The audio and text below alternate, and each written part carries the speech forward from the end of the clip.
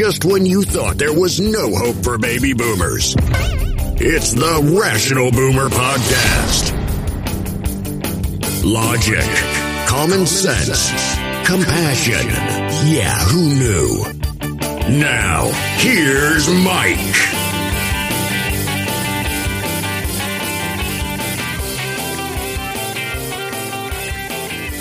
We are back on the Rational Boomer Podcast. Hopefully your day is going well. It's Friday. It's been kind of a busy week. A lot of things happening. Just going to give you a heads up before we get too deep into the podcast. If you hear rumbling in the background, that's not my stomach. That's not something in my home. It's a storm going outside. Just before I started, there was a big crash of thunder, so it's likely it's going to happen again at some point in the podcast, maybe multiple times. Don't be alarmed. It's just a storm. We're all fine. So today, on Friday, Elon Musk is supposed to be firing 75% of his staff at Twitter, which is interesting. I think that Elon Musk got in a little over his head. Yeah, I know you think he's the smartest man in the world and he's the richest man in the world. But I think he was playing some games with the situation with Twitter. I don't think he really wanted to own it, but he got stuck having to buy it. Now he doesn't know really what to do. He's kind of throwing shit against the wall, hoping against hope he'll hit on something. I mean, ultimately, he may make it successful, but some of the things he's currently doing are pushing people away. I mean, this whole thing about charging people $8 a month to have a blue check, this verification check. Some people have asked me why I don't have one on TikTok. And frankly, I don't know what good it does, why it's important, why it's a big deal. I don't need a blue check.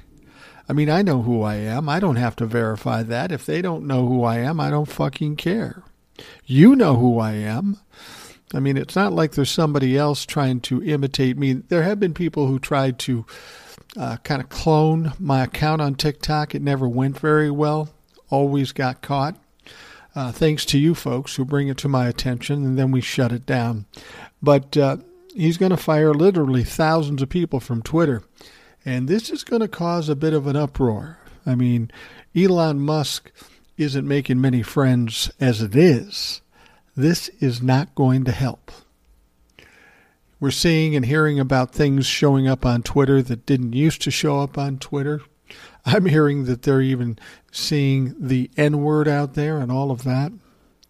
I don't know what to think. I'm not a big Twitter fan. I've posted some crazy conspiracy things against the Republicans. It's got a little bit of traction, but not enough to make it worthwhile. And of course, Elon and whatever his staff is left hasn't banned me as yet, but I got my fingers crossed. I'm going to keep trying. I'm going to keep trying and try to get banned from Twitter. I don't want to be banned from TikTok or Facebook or even Instagram, but no matter who bans me, at least I still have the podcast. And this is really the most important thing to me. As long as the podcast is going, I'm cool. Now, it's going to be interesting today, too. A lot of things happen on Fridays. People will announce things and going into the weekend. I'm not sure why they do that, but they do. And we'll see what happens, because it's bound to get crazier and crazier as we get closer to the midterms. And as I've told you before, once we get past the midterms, shit is going to fly, because there's nothing holding anybody back. I wanted to tell you a quick little story, only because I thought it was cool. You may not think it's cool, but it's my fucking show, so I'm going to tell you. You remember when I was out in Las Vegas and I had those two nice women who recognized me from TikTok? That was way cooler for me than it was for them, I'm sure. I thought that was pretty exciting. I thought that was pretty cool. Not so much for my ego, but it's nice that after doing what I'm doing, I run into somebody who actually saw what I do and actually appreciate it. Now, with the podcast, I get that immediate reaction from emails and that sort of thing. But TikTok was different. There's 1 million people on TikTok, and there's a lot of people with more followers than I got. So I thought it was pretty cool. But I had another experience while sitting here in my living room, pretty much sitting right where I am now. I told you before that I have type 2 diabetes, and it's pretty well under control. I don't really have any problems with it. I go to the doctor. I take some medicine. I'm dropping weight. I'm doing all the things you need to do. And I got a call one time from this woman who was with a group, and she says, if you want, you and I can talk on the phone from time to time, and I'll give you some coaching on how to deal with type 2 diabetes and everything else you got going on in your life. It's free of charge, so you might as well do it. And to be honest with you, in most cases, I wouldn't accept that because I don't need that kind of help. I talk to my doctor when I talk to my doctor, and that's fine. But I thought, this seems like a nice young woman, since insurance is paying for it. And if she wants to talk to me and maybe at least make me accountable for those things I plan to do, well, maybe that will help. So she's called me a couple times, and each time they call, it's kind of interesting. I think I certainly know I surprised them, but I think I put her in a situation where she doesn't know what to do because she always asks questions like, well, how you doing? How you dealing with the pressures of diabetes, type 2 diabetes? I go, it's really not a thing. I know what I got to do, and I don't worry about it. Oh, that's great. Do you have any questions about your diet? I said, well, no, not really. I mean, I've got to eat better. I'm 62. I know that I have type 2 diabetes, and I know that if I just lost enough weight, I may not have type 2 diabetes, so it's kind of on me. Well, and she says, well, that's a good attitude. So, do you feel safe at home? And I said, ma'am, I feel safe pretty much anywhere I go. I don't feel any pressure like that. She says, do you ever feel depressed? And I go, no, I never feel depressed. Ever feel depressed. I might be anxious about one thing or another for a short period of time, but then it's gone, it's done, I move on. She says, wow, you're doing pretty well. I said, well, I try. I have a good attitude about things. And she said, are you still working? I said, yeah, I am still working. She said, what do you do? And I said, well, I do about 4 or 5 TikToks a day, and I do a podcast every night. And she looks at me, this 62-year-old man, or she's seeing me in her mind's eye because we're on the phone, and she says, well, that's nice. That must be fun for you. And I go, yeah, I enjoy it a lot. And she says, so you're on TikTok? I said, yeah, I'm on TikTok. She says, how long? I said, a couple of years. And she says, you getting a few followers? I said, yeah, I got a few followers. I got like 190,000. And she said, what? I said, yeah, I got about 190,000 followers. I have a podcast. I have a lot of listeners on the podcast. She goes, wow, really? I said, yeah. And she said, what do you talk about? I said, I talk about a lot of things that a lot of people want to talk about the bullshit in this country and the Trump humpers and all this sort of thing. And, I explain about politics and current news and that sort of thing. And I explained, I said, look, I'm a baby boomer. I look like a Trump humper, but I'm not. So that's kind of the niche I have here on TikTok. She says, wow, you sounds like you're doing really good with it. So you talk a lot about politics. I said, I do. And, since I'm a boomer, and I think most people think boomers are crazy and Trump humpers, I went with the name Rational Boomer. And she said, what? I said, yeah, the TikToks I do are Rational Boomer. Now, this woman's like late 20s, early 30s. She goes, Rational Boomer. I said, yeah. Yeah, it just seemed like the thing. I just pulled that out of my ass, and I started using it, and it caught some traction, and I'm sticking with it. She goes, oh, my God. I go, what? She says, this is crazy. I go, what's crazy? And she says, my husband and I watch your stuff every day. I said, wow. Now that's a compliment. I'm excited about that. You know, you're a younger woman. We don't know each other. I don't even know what state you're in, but you listen. That's great. And then she starts getting kind of giddy about it, and she says, "It's so exciting. I get to talk to you." And I said, "Ma'am, honestly, I'm just a guy that happens to talk a lot and goes on TikTok and a podcast. There's really not much different than me from your dad or anybody else. It's not a big deal in that sense. I appreciate you recognizing." She says, "I just can't wait to get home and tell my husband." I go, you know, those are the greatest compliments I can get. The fact that I have some impact on some people, that's the biggest reward from doing this sort of thing. And she says, and now she's kind of upbeat and saying, "Well, you make sure you do this and make sure you do this." I said, "Ma'am, here's all you got to do. If you want to see how I'm doing, just keep watching the TikToks, for Christ's sake. You'll be able to see if my color's good or if I'm slurring my words or whatever. That'll keep you in line with what's happening." So I'm going to talk to her every month, and it'll be interesting to see how these conversation goes. But for me, it was kind of cool. I'm one of those guys who went into business. And what I really like about going into business, and I see this, TikToks and podcasts, as kind of starting a business, a startup from zero. And that's always the interesting thing for me. And I've done it a couple times in business, where you start out with zero. Not a ton of money, not a real idea, and no real help with it. You just do it, you create it, and you consistently push it and try and keep working at it. And eventually you can be successful at it. Now, I'll grant you, I'm not making $1 million off being TikTok or doing the podcast, but that doesn't matter to me. The success is having an impact on people, and I feel like I'm starting to do that in a bigger way, and that's fantastic. All right, enough of my self-aggrandizing. I just thought it was a cool story. I never expected that, and it is good for my ego. I'll just be honest with you. It's good for my ego. Anyway, we've got a bunch of emails, so let's get to those and see what the folks out there have to say. First one, who does this come from?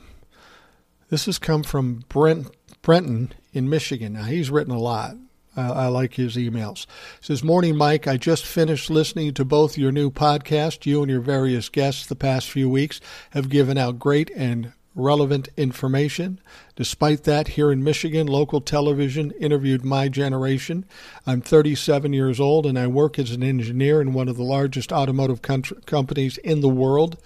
I vote Democratic, and I volunteer at the local election office for early voting. You can't even imagine what I hear from my local community while they wait to cast their ballots. It is mind-blowing." He goes on to say, anyway, the local news had a roundtable on undecided voters. First, they interviewed a local guy who's unemployed and collects unemployment. Why is he undecided? Well, between our two candidates for governor, he claims he hasn't received enough information on the two candidates. Gretchen Whitmer, our current Democratic governor, has done a stellar job for Michigan. 2022, Forbes ranked Michigan as the top economies in the nation based on many factors. She did this while a terrorist group planned to kidnap and kill her. Despite the threat, she had done a wonderful job. The opponent has run on anti-abortion and fixing roads. She has no platform. She spews the same GOP talking points every GOP candidate does. Despite just those known facts, this guy claims to be undecided. Give me a break. Mike, a week away from the elections, how can anyone claim to be undecided? How can anyone claim to be middle of the road? GOP candidates and leadership are dead set on driving the economy into the ground. Jim Jordan has given indication he intends to have a hearing if they take over the House on a number of baseless claims. They are the same folks who want to bankroll their rich friends and stick it to the working class poor, but somehow people are undecided. It just seems hard to believe. Love your show, and I would love to join your podcast one day. Take on everything as always, spot on. Thank you, Boomer. Brenton from Michigan. And you know what? I was so taken by this email, I did a TikTok about it, and he's dead on here. the two parties can't be more polar opposite. I mean, in the past, sometimes people would say, yeah, the Democrats and the Republicans are interchangeable. They just have different takes on things, but they basically do the same thing, which is nothing. And for many years, that was the case. But today, you really can't say that. I mean, if you're going to vote Republican, you have to support racism, misogyny, anti-Semitism, overturning elections, overthrowing democracy, fascism. If you're voting Republican, that's what you got to be voting for. If you're voting Democrat, you're voting for preserving democracy, giving back to the middle class, the people that carry this country on their back, doing things for people, actually accomplishing things in government. He's absolutely right. How can you be middle of the road? I'm not saying you can't make a choice either way, but you can't be middle of the road. You can't say, well, I'm kind of leaning Democrats, but I really like the Republicans. Really? You're going to go from what the Democrats are doing to white supremacy? Really? That's the thing you're going to do? And this is a question I've asked all along from those normal-minded Republicans who are still voting Republican. Your party has been co-opted by fascists, treasonists, insurrectionists. And while you've always voted Republican, can you really stand with those ideologies? Can you really? I mean, just because Dad and Grandpa and Great-Grandpa voted Republican, they were voting for vastly different Republican parties. The Republican Party doesn't resemble anything we've ever seen in its history. It's run amok. They're going rogue. And you still want to attach yourself to that. It's more abhorrent to you to vote Democrat to help people and preserve this country than it is to go with white supremacists, treasonists, insurrectionists. I don't get it. And I think Breton from Michigan makes a good point here.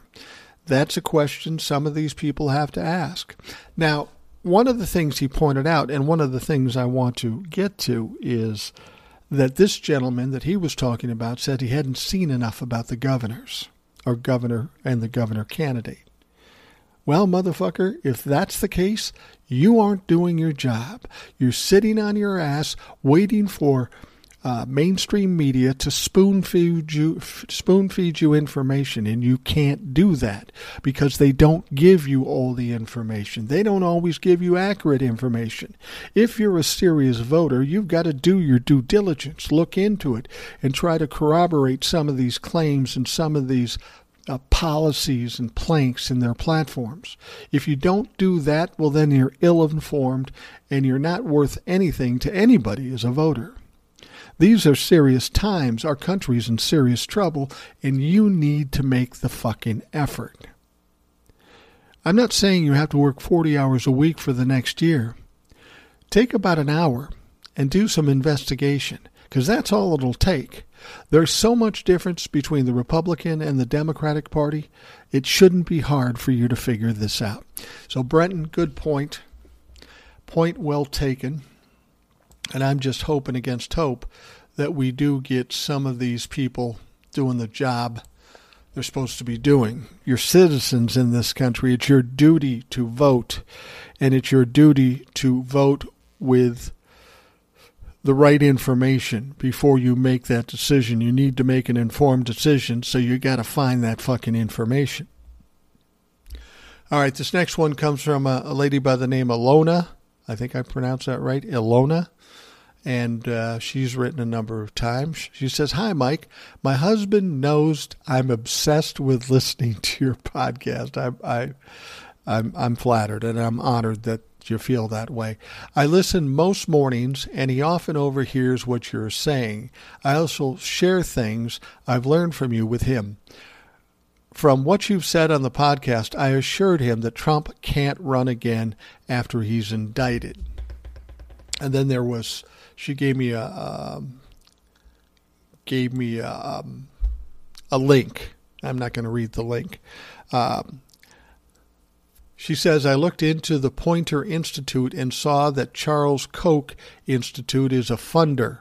Well, that explains it. Now I know the Poynter Institute is not a trustworthy news source. I have asked you, dear Mike, how do you know Diaper Donnie is prohibited from running if he's indicted? I'd like to prove my husband wrong. It's my job. Yes, it is. I have a wife, and she does her job with me every day. She says, thanks, and keep up the good work. Well, here's the thing, Alona. I don't know for sure.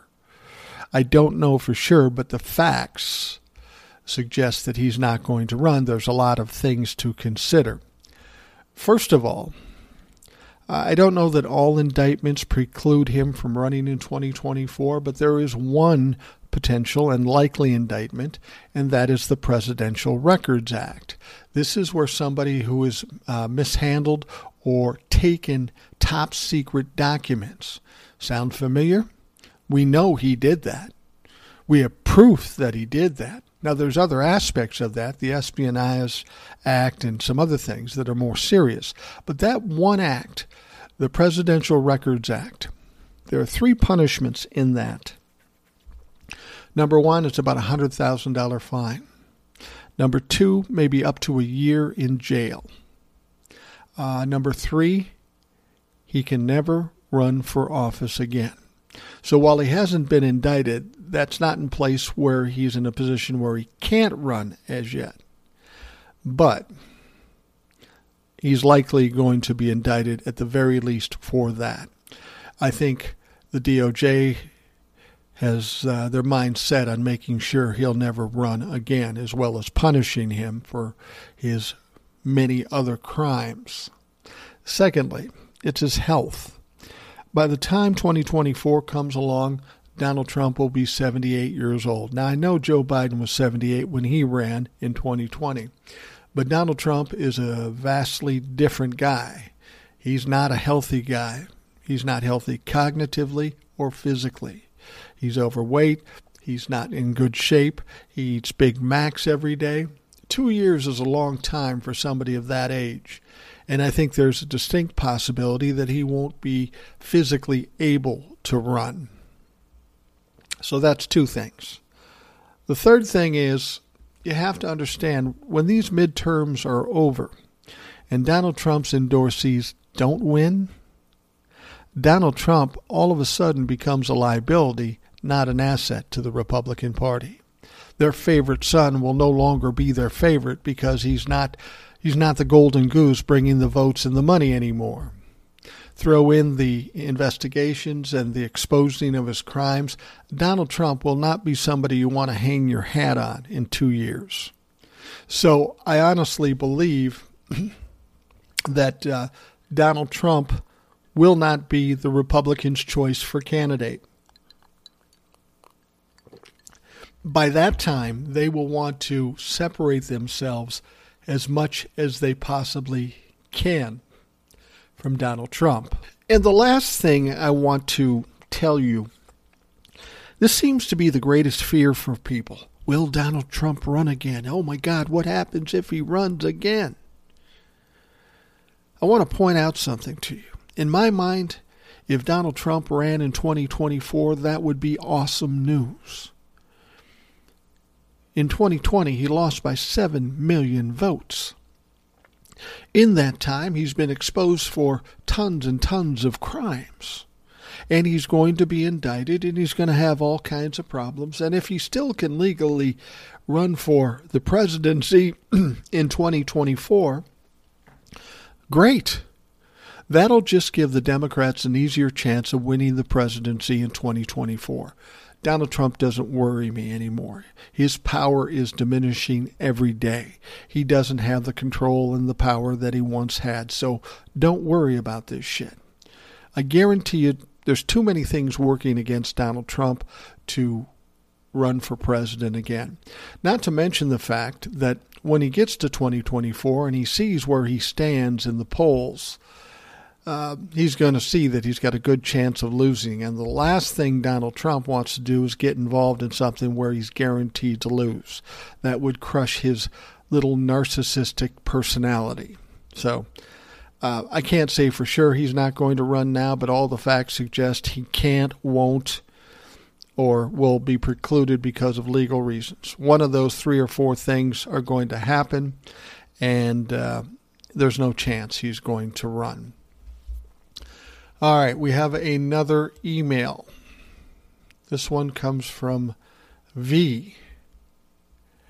And she says, "Hi, Mike. I want to commend you on continuing to say that the Republicans will not win the midterms. The mainstream media has been gloom and doom for the Democrats. Like you said, all they care about is ratings. Last week, my husband had on CNN, and it was Jake Tapper saying the Republicans are poised to gain as much as 30 seats in the House. I just walked away so not to listen to that crap. The polls that have the Democrats losing don't help the morale. These polls are skewed toward Republicans. It's come out now that Republicans have spent tons of money to flood the zone, as they call it.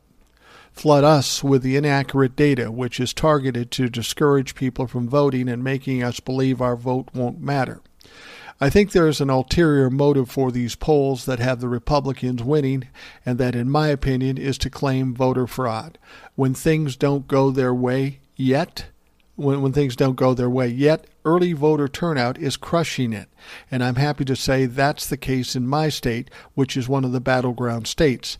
While Democrats are encouraging voters and focusing on issues, Republicans just keep complaining, crying voter fraud, promoting lies, and owning the libs. And that is why I finally believe, as you believe, that we won't lose the House or the Senate. Hopefully, we won't be wrong. Another thing, I want to say I'm disgusted by the Republicans' behavior toward what happened to Paul Pelosi. Did you see that Don Jr. posted? Yeah, I saw that. He posted a picture of his underwear with a hammer on it, and he says, "I got my Paul Pelosi costume ready for Halloween." Very funny, crackhead. He had a picture of an underwear and a hammer, as he said. It's a Halloween costume. Yeah, Donnie Jr., is a very funny guy.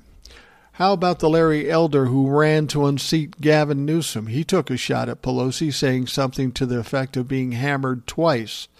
This disgusting rhetoric is not from just ordinary people, but higher-ups in the cruel and sick party. Years ago, when Steve Scalise was shot, Nancy Pelosi stood up and said, "We are not Democrats or Republicans, but we are Americans." Now, why can't these vile people do the same and condemn this violent act? Instead, they're making up conspiracy theories and lies. I'm so sick of their theatrics.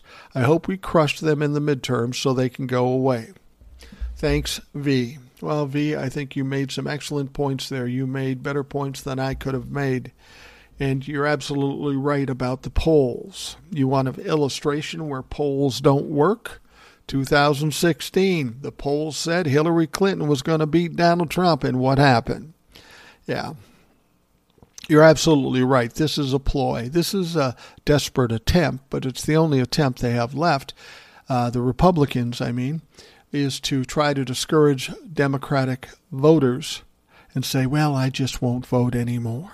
That's not going to happen. I was watching an interview with Michael Moore, the documentary maker. And I've not always liked him, but I was interested to see that he was of the same mindset that I was. He was asked, are you worried about what's going to happen to the democracy if the Republicans take over? He says, I'm not worried because they're not going to take over. There's no way it's going to happen. Now, you'll remember he also predicted Donald Trump would win the presidency in 2016. He also predicted he wouldn't win in 2020. I'm not saying Michael Moore is some great sage, but he's been on track, and he understands the same thing I understand. You can go with the rhetoric, the bullshit, but you can also look at the facts, and the facts tell us a different story. And since Republicans are so averse to facts and truth, I don't listen to anything they say. All right, we've got one more email. Hi, Mike. I follow you on TikTok, and a gentleman who researched polls came to an interesting conclusion about some polls that struck a chord with me. First of all, I don't like polls, and I think they're very inaccurate. He showed that these polls were showing Dems ahead, especially after Roe was overturned. All of a sudden now the polls show the Republicans within 1%. He said the same thing I said, no way. He believes the same as I do. The polls were created by Republicans to make Dems feel hopeless and not vote. Same thing Vi said, same thing I've said. And you're right on track. I've been voting since Nixon, and I've never trusted these people. And right now, with them being so desperate, I think this is a tactic they would resort to. I live in Nebraska, a dirty red state with a governor that thinks he's Trump. Piece of shit. Sorry for the bad English. No problem. I was a C student in school. Joe. And you're absolutely right. It's just all a game. I mean, everything the Republicans have done up to this point has been a game, a strategy, a way to own the libs. But Michael Moore made a good point, and I made this point a while back too. This thing with overturning Roe v. Wade, it came out before the midterms, but it came out 3 months before the midterms. So now I think that some of the Republicans and the Democrats think, oh, this whole thing blown over. These women were mad at first, but they've forgotten about it. They're more worried about high gas or inflation. And that's fucking crazy. The Republicans don't want you to know this, but I know from being married for 39 years, having sisters and nieces and sisters-in-law, women don't forget shit, especially when you try to take away a constitutional right from them. We're seeing big voter turnout in the early voting and the absentee voting. We're seeing comparable to the 2020 election and above the 2018 midterms. A big turnout is a positive for the Democrats. Why isn't any of these polls talking about that? Why aren't any of these polls talking about the likelihood that a lot of young people are going to come out and vote that never voted before? Well, because that doesn't promote a good show. I said this on a TikTok. You have to look at these media people. They're like fight promoters. They got to make it look like the Battle of the Titans. They got to add some intrigue and some urgency. Otherwise, nobody will watch. If all the media came out and said, oh, the Democrats are going to destroy these motherfuckers, nobody would watch. Or not enough people would watch. Now, when it happens and we get the TV running this, they'll continue to try to make it look close as long as they can until it breaks away, and then they will start championing the Democrats. It's all a big game, and that's the unfortunate thing. We can't watch television, we can't watch the news and trust anything we see. We just can't do it. So all of you folks make some great points. And honestly, when it's all said and done, we could be wrong, but I just don't think I am. The facts don't suggest that. But if we are wrong, I want you to understand the world isn't going to implode the next day. All we have to do is step back, take a look, and say, okay, we were wrong, no big deal. Now what do? And start right back in it. But as I've said, the destruction of the Republican Party is going to come after the midterms, no matter what the outcome of the elections. That's when the indictments and that's when the problems and the sitting members of Congress are going to be exposed. So the Republicans are not going to come out of this unscathed. There's just no way that's going to happen. So thank you all for the emails. We're going to take a quick break and we'll get to some of the news that's happening currently. We'll be right back. This episode is brought to you by La Quinta by Wyndham. Your work can take you all over the place, like Texas. You've never been, but it's going to be great because you're staying at La Quinta by Wyndham. Their free Bright Side breakfast will give you energy for the day ahead. And after, you can unwind using their free high-speed Wi-Fi. Tonight, La Quinta. Tomorrow, you shine. Book your stay today at LQ.com. You know, there's another thing that kind of weakens the Republicans as we get closer to these midterms. And people don't really talk about it, but it's a thing. There's no question about it. And that's how this party has split. Of course, we have the base and the crazy fucks that believe the conspiracy theories and such. But we have some normal-minded people, relatively normal-minded people in the Republican Party. And it's one thing to side with Donald Trump in 2020 and fight the good fight, but everything that's been exposed, there's going to be people that say, I just can't be a part of that because it's criminal, it's anti-American, it's anti-democratic, and they just won't stand with it. So we have a split in the Republican Party. And anytime you split a party, it weakens that party. And if you question what I'm saying, listen to this story. Donald Trump, twice impeached, former president, demanded Thursday that the Senate Minority Leader, Mitch McConnell, the true leader of the Republican Party, suffer the same fate if he plays ball with the Democrats on the debt ceiling. So what Donald Trump is saying is that if Mitch McConnell caves in because it's assuming the Republicans get control of the House and they want to crash the debt ceiling, if Mitch McConnell doesn't allow that to happen, well, then he should be impeached.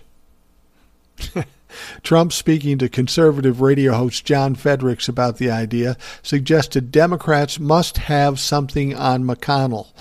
But did he not specify?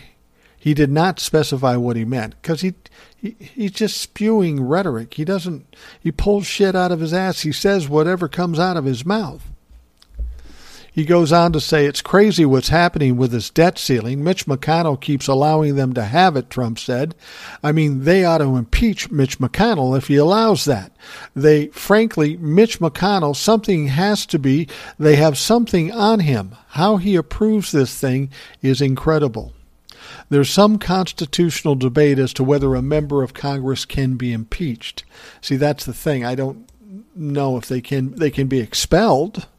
Like some of the sitting members of Congress will be expelled after it's exposed that they were part of the coup attempt. But the idea of impeaching someone in Congress is largely a semantic argument. They can be removed with a 2/3 majority vote. That's what I'm talking about, is the expulsion. And apparently Trump is backing off from the impeachment and says, all the Republicans should get rid of Mitch McConnell, kick him out of the Senate. Now, the ex-president remarks come as the U.S. Treasury nears its mandated $31.4 trillion borrowing limit. Democrats are eager to find a way to raise the cap to avoid disturbing financial markets and damaging the country's credit rating. However, some GOP leaders are threatening to use the issue as a bargaining chip, saying they'll only work with Democrats on raising the ceiling if they cut spending to various Biden administration programs, including climate change mitigation and social support programs. Hey, how about you cut the $2 trillion you're giving to rich people? That would save some money. That's despite their support for raising the ceiling under Donald Trump, who in 2017 said the debt ceiling complicates things and is really not necessary. You see, it's not about what's good for the country, it's about owning the libs. This whole debt ceiling thing is a bunch of shit anyway. Most countries who used to have it don't have it anymore. I mean, what are you going to do besides raise the debt ceiling? Now, the reason we're at this debt ceiling we're currently in has a lot to do with Donald Trump and the Republicans adding to the debt to the point of $7 trillion. Now, with the GOP posing a serious threat to Democrats' control of Congress during next week's midterm elections, some Democrats have called for the party to plan on holding a lame duck session after the election to vote on raising or even eliminating the debt ceiling. McConnell has declined to comment on the issue ahead of the midterms. Trump also said during the radio interview that he regrets ever endorsing McConnell and promised that if he's ever president again, not going to happen, he'll block him from being a majority leader. Instead, Trump said Rick Scott should get the job. Yeah, Rick Scott with the 11-point plan of taking away Medicare and Social Security. Didn't Donald Trump say he was working for the people? Well, now it sounds like he's working against the people. Rick is a hard worker. He should be able to beat him, he said, cementing his icy relations with Senator McConnell. That's hilarious. First of all, these guys in the Republican Party are a little too presumptuous. They say, when we get power. Well, what makes you so sure you're going to get power? I disagree. And I got to tell you, as soon as it's over, and I think one of my emailers said this, as soon as they get their ass whooped on November 8th, you're absolutely right. They're going to start screaming that it's faked election and it'll go to court. But it really won't make much difference. It's a much different situation with a presidential election than it is these individual state elections. They can try to muck it up, but it's not really going to work. It's not going to be the same thing as it was with Trump. And, you know, frankly, other than the attempted coup, the Republicans really did nothing to slow it down much. They went to court and they lost, and they went to court and they lost. But once they get the beat soundly in several markets and several campaigns, it's going to be hard to fight all of those things. They're going to have to pick one or two to win, but it's not about an electoral college. It's not like if I go to Arizona and prove that they're wrong, then they can take away the electoral votes. There are no electoral votes in these elections. These are senators and congressmen and governors and secretaries of state. It won't work the same way. They won't have as much power, and it won't happen. They'll try, but it'll be a sad little pitiful attempt like pretty much everything else the Republicans and Donald Trump have fucking done. Now, if Mitch McConnell winds up failing to regain control of the Senate next week, it may not be because of Pennsylvania or Arizona or Georgia, the swing states that everybody's worried about, but because of people like mad as hell retired game warden in the purple Utah Jazz T-shirt a few miles up the interstate from Salt Lake City. Now, this gentleman said it's time to get rid of Mike Lee, the 68-year-old said, asking that his name not be used as he slid his ballot into the drop box outside the small white brick Davis County Branch Library. I'm a staunch Republican, but I'm sick of him. And it's what I've said before. There are Republicans out there that are tired of the bullshit, tired of the constant drama, and tired of nothing getting done. We don't need all the Republicans to realize this, and we don't need all the Republicans to vote Democratic. We only need a percentage, and I believe that percentage is there. Now, as the Senate Minority Leader and his allies focused on a half a dozen states around the country with open seats or vulnerable Democrats, they largely ignored one of the most reliable conservative states in the nation, Utah. But one where a culture of rule following appears to have taken offense with the two-term incumbent's attempt to help former President Donald Trump. Now, in a recent survey by Republican pollster David Hill on behalf of the anti-Lee campaign, Put Utah First PAC found that 46% of Republican voters said Lee's work on Trump's fake elector scheme made them more likely to vote against him. 46%, not of all voters, of Republican voters. Well, that spells trouble for Mike Lee. That distaste over the fake electors layered atop a more general critique that Lee has accomplished little in his 12 years in office, has presented an opening for former Republican Evan McMullin to join the Senate as an independent, where he could, hold the key vote on both legislations, as well as control of the chamber itself. It's really the first time that, Utahns have been engaged in a U.S. Senate race in a real way. Mike Lee has been exposed for a lot of things he's fucking saying, and he's in trouble. He's a lot like Grassley in Iowa. He's a lot like Ron Johnson in Wisconsin. A lot of these people are in trouble. Now, if the independent beats Mike Lee, that doesn't necessarily mean great things for the Democrats. It could go either way with an independent. However, it does get a piece of shit out of the Senate. All right, we've got you've kind of been hearing bits and pieces about this. This is a big story, but you don't hear about it as much because of all the other shit that's going on. But you know about this seditious conspiracy trial with the Oath Keepers. And it, of course, involves their founder, Elmer Stewart Rhodes. Now, federal prosecutors rested their case against the Oath Keeper founder, Stewart Rhodes, and 4 other members of the far-right organization on Wednesday without calling the 3 cooperating defendants who pleaded guilty already to seditious conspiracy. They pled guilty, they pled out, and presumably they were going to be available to testify against these other 5. Well, they didn't use that.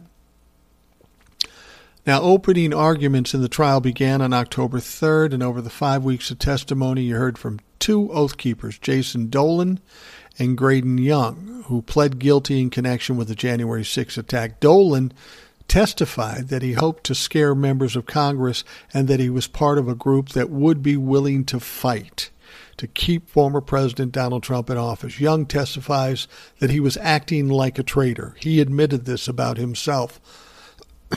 And he thought he was part of an event similar to the 1789 storming of the Bastille in the French Revolution. Really, motherfucker? You mean to tell me you read a book, you know about the storming of the Bastille in the French Revolution? I find that hard to believe. I think your lawyer told you that. But as I said, the government, the DOJ, did not call 3 members that have already pled guilty to seditious conspiracy. But the fact that they did plead guilty to seditious conspiracy, that spells trouble for the 5 that are on trial. Because if these folks were guilty of seditious conspiracy, well, they have to have somebody to conspire with. And since these were their close compatriots, it only makes sense they're just as guilty. So Rhodes, along with Kelly Meggs, Kenneth Harrelson, Jessica Watson, and Thomas Caldwell, they're on trial in connection with the alleged criminal conspiracy that the government says involved the Oath Keepers. They had these guys going out in the stack formation, stockpiling weapons for a quick reaction force. I know when I talked to a Trump-lafuck, he said there were no guns there. Well, there were guns there. And there was a stockpile of guns away from the Capitol that they would go get for a second run at the Capitol. He said, I haven't heard that. Well, no, of course you haven't heard that because you watch Fox fucking News.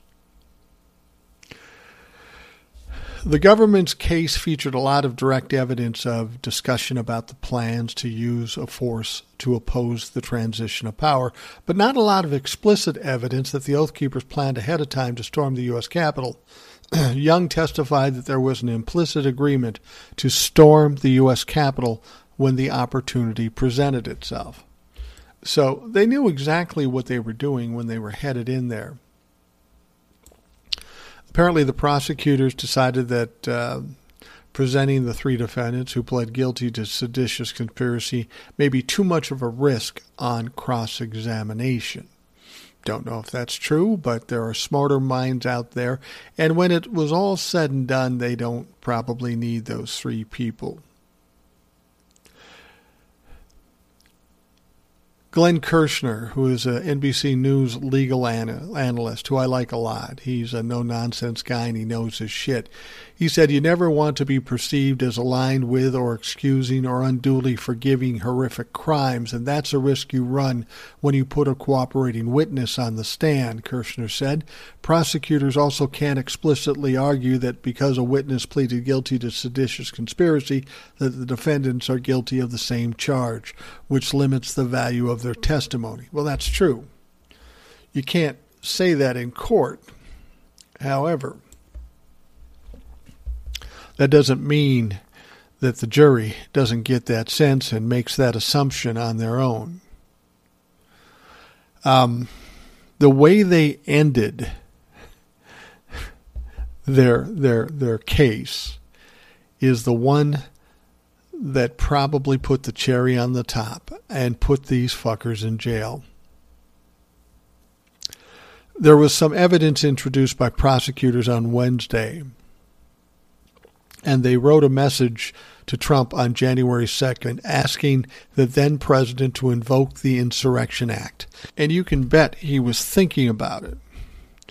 But I think his people around him made him think better of that, because there would have been a lot of resignations if he tried to pull that shit, much like there would have been a mutiny had he fired everybody at the DOJ and put his favorite guy in as the Attorney General. He was talked off the ledge in both those situations. Now, Rhodes thought that message would be delivered to Donald Trump, and it never was, for whatever reason. But the way they ended their case was beautiful. They ended it with a recording, kind of a secret recording. He didn't know he was being recorded at the time. But Elmer Rhodes, also in a recording that same day, said the only thing they regretted about January 6th, they should have brought rifles. And then he'd hang fucking Pelosi from the lamppost. Don't they always talk about intent? Well, if Elmer Rhodes said, the only thing I regret is not bringing, or I should have brought rifles, and that he'd fucking hang Pelosi from the lamppost, I think the intent is pretty well noted in this situations. Now, lawyers for the defendants will now present their case. They'll have the defense. Defense attorneys have suggested that members of the Oath Keepers assisted law enforcement on January 6th, but Capitol Police Officer Harry Dunn testified for the prosecution. He testified that wasn't the case for the Oath Keepers he encountered outside the House Speaker Nancy Pelosi's office. 140 policemen were injured. We had a few that died the next day or indirectly afterwards. And you want us to believe that the Oath Keepers were just helping the police. No, motherfucker, the Oath Keepers were in the Capitol, shitting and pissing on the floors, breaking and stealing stuff, actively looking for Nancy Pelosi. So, yeah, I don't think they're going to buy that. I don't think that's going to be a thing that saves you. Now, these 5 guys will be convicted of seditious conspiracy. I don't know what kind of time they're going to get, but I think the maximum is like 20 years. And that's just for the account of seditious conspiracy. If there's obstruction and some other things in there, that would just add to it. So we'll see what happens. We'll see what happens. But it's not going to go well for them. That last line uttered by Elmer Stewart Rhodes, the leader of the Oath Keepers, saying he was only sorry that they didn't bring rifles and that he was going to hang fucking Nancy Pelosi, that pretty much locks down the fate of the Oath Keepers in this particular trial. All right, here's a guy we haven't talked about much, and hopefully we won't have to talk about him much after November 8th. I'm talking about Senator Joe Manchin, the Democrat who's not a Democrat, the thorn in the side of the Biden administration, the villain of all good people in this country. Senator Joe Manchin on Thursday called for a broad bipartisan deal to protect the solvency of Social Security, Medicare, and Medicaid, popular programs that face serious funding issues over the next few decades. Oh, great. Joe Manchin wants to help out with Medicare and Social Security. Yeah, not so fast. He went on to say, you're going to get your financial house in order. He's demanding this. You're going to get your financial house in order. We cannot live with this crippling debt. Manchin, who's pivotal, both delayed and helped pass a big piece of President Biden's agenda, told Fortune's Alan Murray at a CEO conference, if we don't look at the trust funds that are going bankrupt, whether they be Medicare, Medicaid, Social Security, Highway, all the ones. There are tremendous problems right now, Manchin said, when asked where he sees areas of potential compromise in Washington after the November 8th midterms. Well, Joe, it sounds like you're being a little presumptuous. It sounds like you're presuming the Republicans are going to win. Because if the Republicans don't win, there are no problems. And you're being a little presumptuous thinking that you're going to continue to have power. We get 2 more senators in the Senate. Now, you don't count for shit. And that should be one of our biggest goals right now. Get enough people into the Senate to essentially make Joe Manchin and Kyrsten Sinema inconsequential. That should be our first and foremost goal, to get rid of those fucks. Because even though we have a 50-50 split, we have 2 senators working against us. They're not technically Republicans, but they certainly aren't acting like Democrats. Manchin goes on to say, if we can't come to grips of how we face the financial challenge that this country has, then we're all going to have to be paying a price we can't afford. Well, Joe, I got an idea how we can help subsidize all the problems we have in this country. How about your buddies, the rich guys, the ones that stuff money in your pocket? How about if we just make them pay taxes, a reasonable amount of taxes, a fair amount of taxes? Then we can fund all these things. But somehow you don't see that as an option, you piece of shit. Manchin, who sank Biden's ambitious $3 trillion Build Back Better agenda in December, has often talked about the financial challenges facing Social Security and Medicaid. Social Security Administration announced last year that it's not projected to have funds to pay full benefits past 2033. Here's what I'm going to tell you. I've been hearing this since I've been 18 years old. Social Security is going to run out. It's not going to run out. They will have to find ways to fund it, and they will find ways to fund it, because the backlash from all the people that count on Social Security is going to be immense. And let me ask you this. Say you take away Social Security. Now you're taking billions of dollars out of the economy. People that would normally buy things that help propel this economy is now gone. How's that going to be for the fucking economy? And then you throw in the fact that you have all these people that are living off Social Security now broke. Guess what? The government's going to have to step in with welfare or whatever. It's going to cost you more in the long run, but they don't talk about that. They don't talk about forcing rich people and corporations to pay taxes. All those things would make it better for Social Security. But that's not what they talk about. They see it as giving us money, and we'll just get lazy if you give us money. So we'll just give money to the rich people, and they'll trickle down, and they'll take care of you, which fucking, of course, has never happened. In February, Manchin proposed addressing that shortfall by increasing the amount of income subject to taxation to fund Social Security from $147,000 to $400,000. And Manchin pushed back hard against the Senate Budget Committee Chairman Bernie Sanders' effort to expand Medicare to include vision, dental, and hearing benefits by arguing that the core program itself was in danger because of the soaring federal debt. He said, my big concern right now is the 2026 deadline for Medicare insolvency, and if no one's concerned about that, I've got people. That's a lifeline. Medicare and Social Security is a lifeline for people back in West Virginia. Most people around the country, Manchin told reporters in October of last year.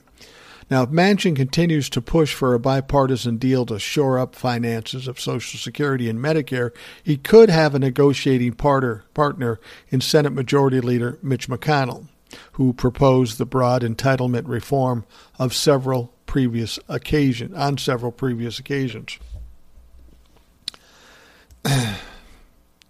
They're fucking around with Medicare, and they're fucking around with Social Security. And they all seem to forget that each one of us has paid in every year that we worked to support Social Security. To call it an entitlement, as Mitch McConnell did, is a misnomer. It's not real. That is a fucking lie. If we pay for something, we should get something in return. We pay our taxes, we should get something in return, like goods or like services. But we don't get all the things we're entitled to with the taxes we pay. We can't help it if our government is misusing the funds they have. And when I say misusing, I'm talking about giving a $2 trillion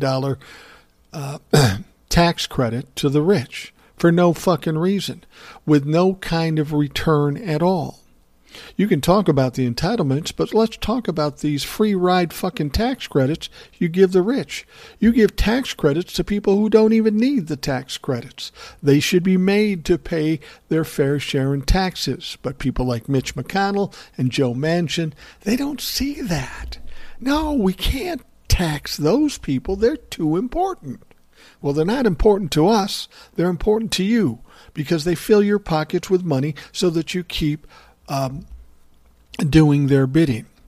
Now, after Republicans captured the Senate majority in the 2014 midterm election, McConnell decried what he called the unstable growth rate of Social Security and Medicare and warned we need to adjust these popular programs or they won't be there for the next generation. Again, I heard this when I was 18 years old, when I was 28 years old, when I was 38 years old. It's always been the same thing. They always talk this gloom and doom, but somehow they figure it out. You ever notice with the government, when things look the darkest, somehow, some way, they come up with the money. And I'll tell you right now, if they do something negatively to Medicare and Social Security, that's going to cause a lot of problems, and not just with Democrats. A lot of these Republican red states have people on Social Security, and those people's lives will go in the shitter. And guess who's going to pay for that? The Republicans. Now, Manchin appeared Thursday before a room of CEOs via video link. He urged the audience to stop making political donations to members of Congress without getting solid commitments to improve the nation's governance in return. Manchin's talking like a guy who thinks he still has power, and maybe at this very moment he does have some power. But I guarantee you, after the midterms, the Senate's going to be a different situation. Joe Manchin will have no power. He'll be just a little quiet motherfucker representing a small state, West Virginia. He shouldn't have that power. What he has to say shouldn't matter. He should just be part of the group, and he can vote whatever fucking way he wants. Once the Democrats have a few more senators in the Senate, he won't fucking matter, and neither will Kyrsten Sinema. Frankly, Kyrsten Sinema is up for re-election in 2024. She won't be back. I guarantee you she won't be back. Manchin will probably be around for a while, so we need to make him inconsequential. And this midterm election is about ready to do that. So that's all good news, and we'll see what's happening. But don't let them scare you about this Social Security thing. It's too big an issue. It affects too many people. They can scream all this stuff, oh, we can't afford it, we can't do this, but they always find money to spend $750 billion with the Defense Department, or $2 trillion and a tax credit to the rich. Nobody screams about, oh, we don't have any money, how are we going to pay it back? The money is there. It just has to be allocated properly. And as long as the Republicans are in a position to decide how to allocate that money, we are fucked. And this is why the Republicans have to be sent away. They have to be taught a lesson. Now, I don't know if they'll end the Republican Party, but once the midterms are done and they lose their share and they lose their power, they're going to have to step back and say, holy fuck, we fucked up. And they're going to have to restructure the Republican Party. They're going to have to change the whole culture of the Republican Party because what they're doing is fucking failing. They failed in 2020. They're going to fail in 2022. And because they'll fail in 2022, they won't have a Republican president in 2024. And if the Democrats do what they want to do, and if they actually follow through and do what they're supposed to do, it's going to be a hard time for Republicans to get back in power for 10 years. And that should be our goal. And it all comes back down to the midterms. Get out and vote. I don't care if you're fucking busy. Your boss has to give you time to go out and vote. You must do it. You know, people will make excuses for not voting, but you can't do it in this situation. It's too important. With the gerrymandering and voter suppression and all that stuff, we have to fight against that. And the only way we can fight against that is turnout. Huge turnout, because it always benefits the Democrats when that happens, because there are more Democrats than there are Republicans, frankly. But we have to have the turnout, and if we have the turnout, then we will win. And I'm convinced that's going to happen. You can't piss off women by taking away a constitutional right. You can't piss off LGBTQAI group, and you can't piss them off and expect them to vote for you. People of color and the suppression of votes and the white supremacy and the racism and all that stuff. You can't do that and expect to get votes. I'll stand by what I said. I think the midterms are going to go well for the Democrats. And then once they go well from the Democrats, then we can sit back and say, what do we do now? And again, if we lose the House, I have to do the same thing. What do we do now? You can't quit fighting. You got to keep shoving it down their throat, because ultimately they will all die off. As the millennials and the Gen Zs come to age, nobody's voting for these old white Republican men. They know they're on their way out, so they're scrambling and scraping and grabbing for every string to hold power. But they're losing it. They're losing power, and ultimately it will be lost for good. They know it, I know it, you know it. It's just a matter of time. All right, we are going to wrap up the Rational Boomer podcast. I want to thank you very much for taking the time out of your day to listen. We will be back tomorrow. Hope you have a great day, and we will talk to you tomorrow. Thanks for listening to the Rational Boomer podcast. Don't forget to subscribe so you don't miss an episode. We'll see you next time.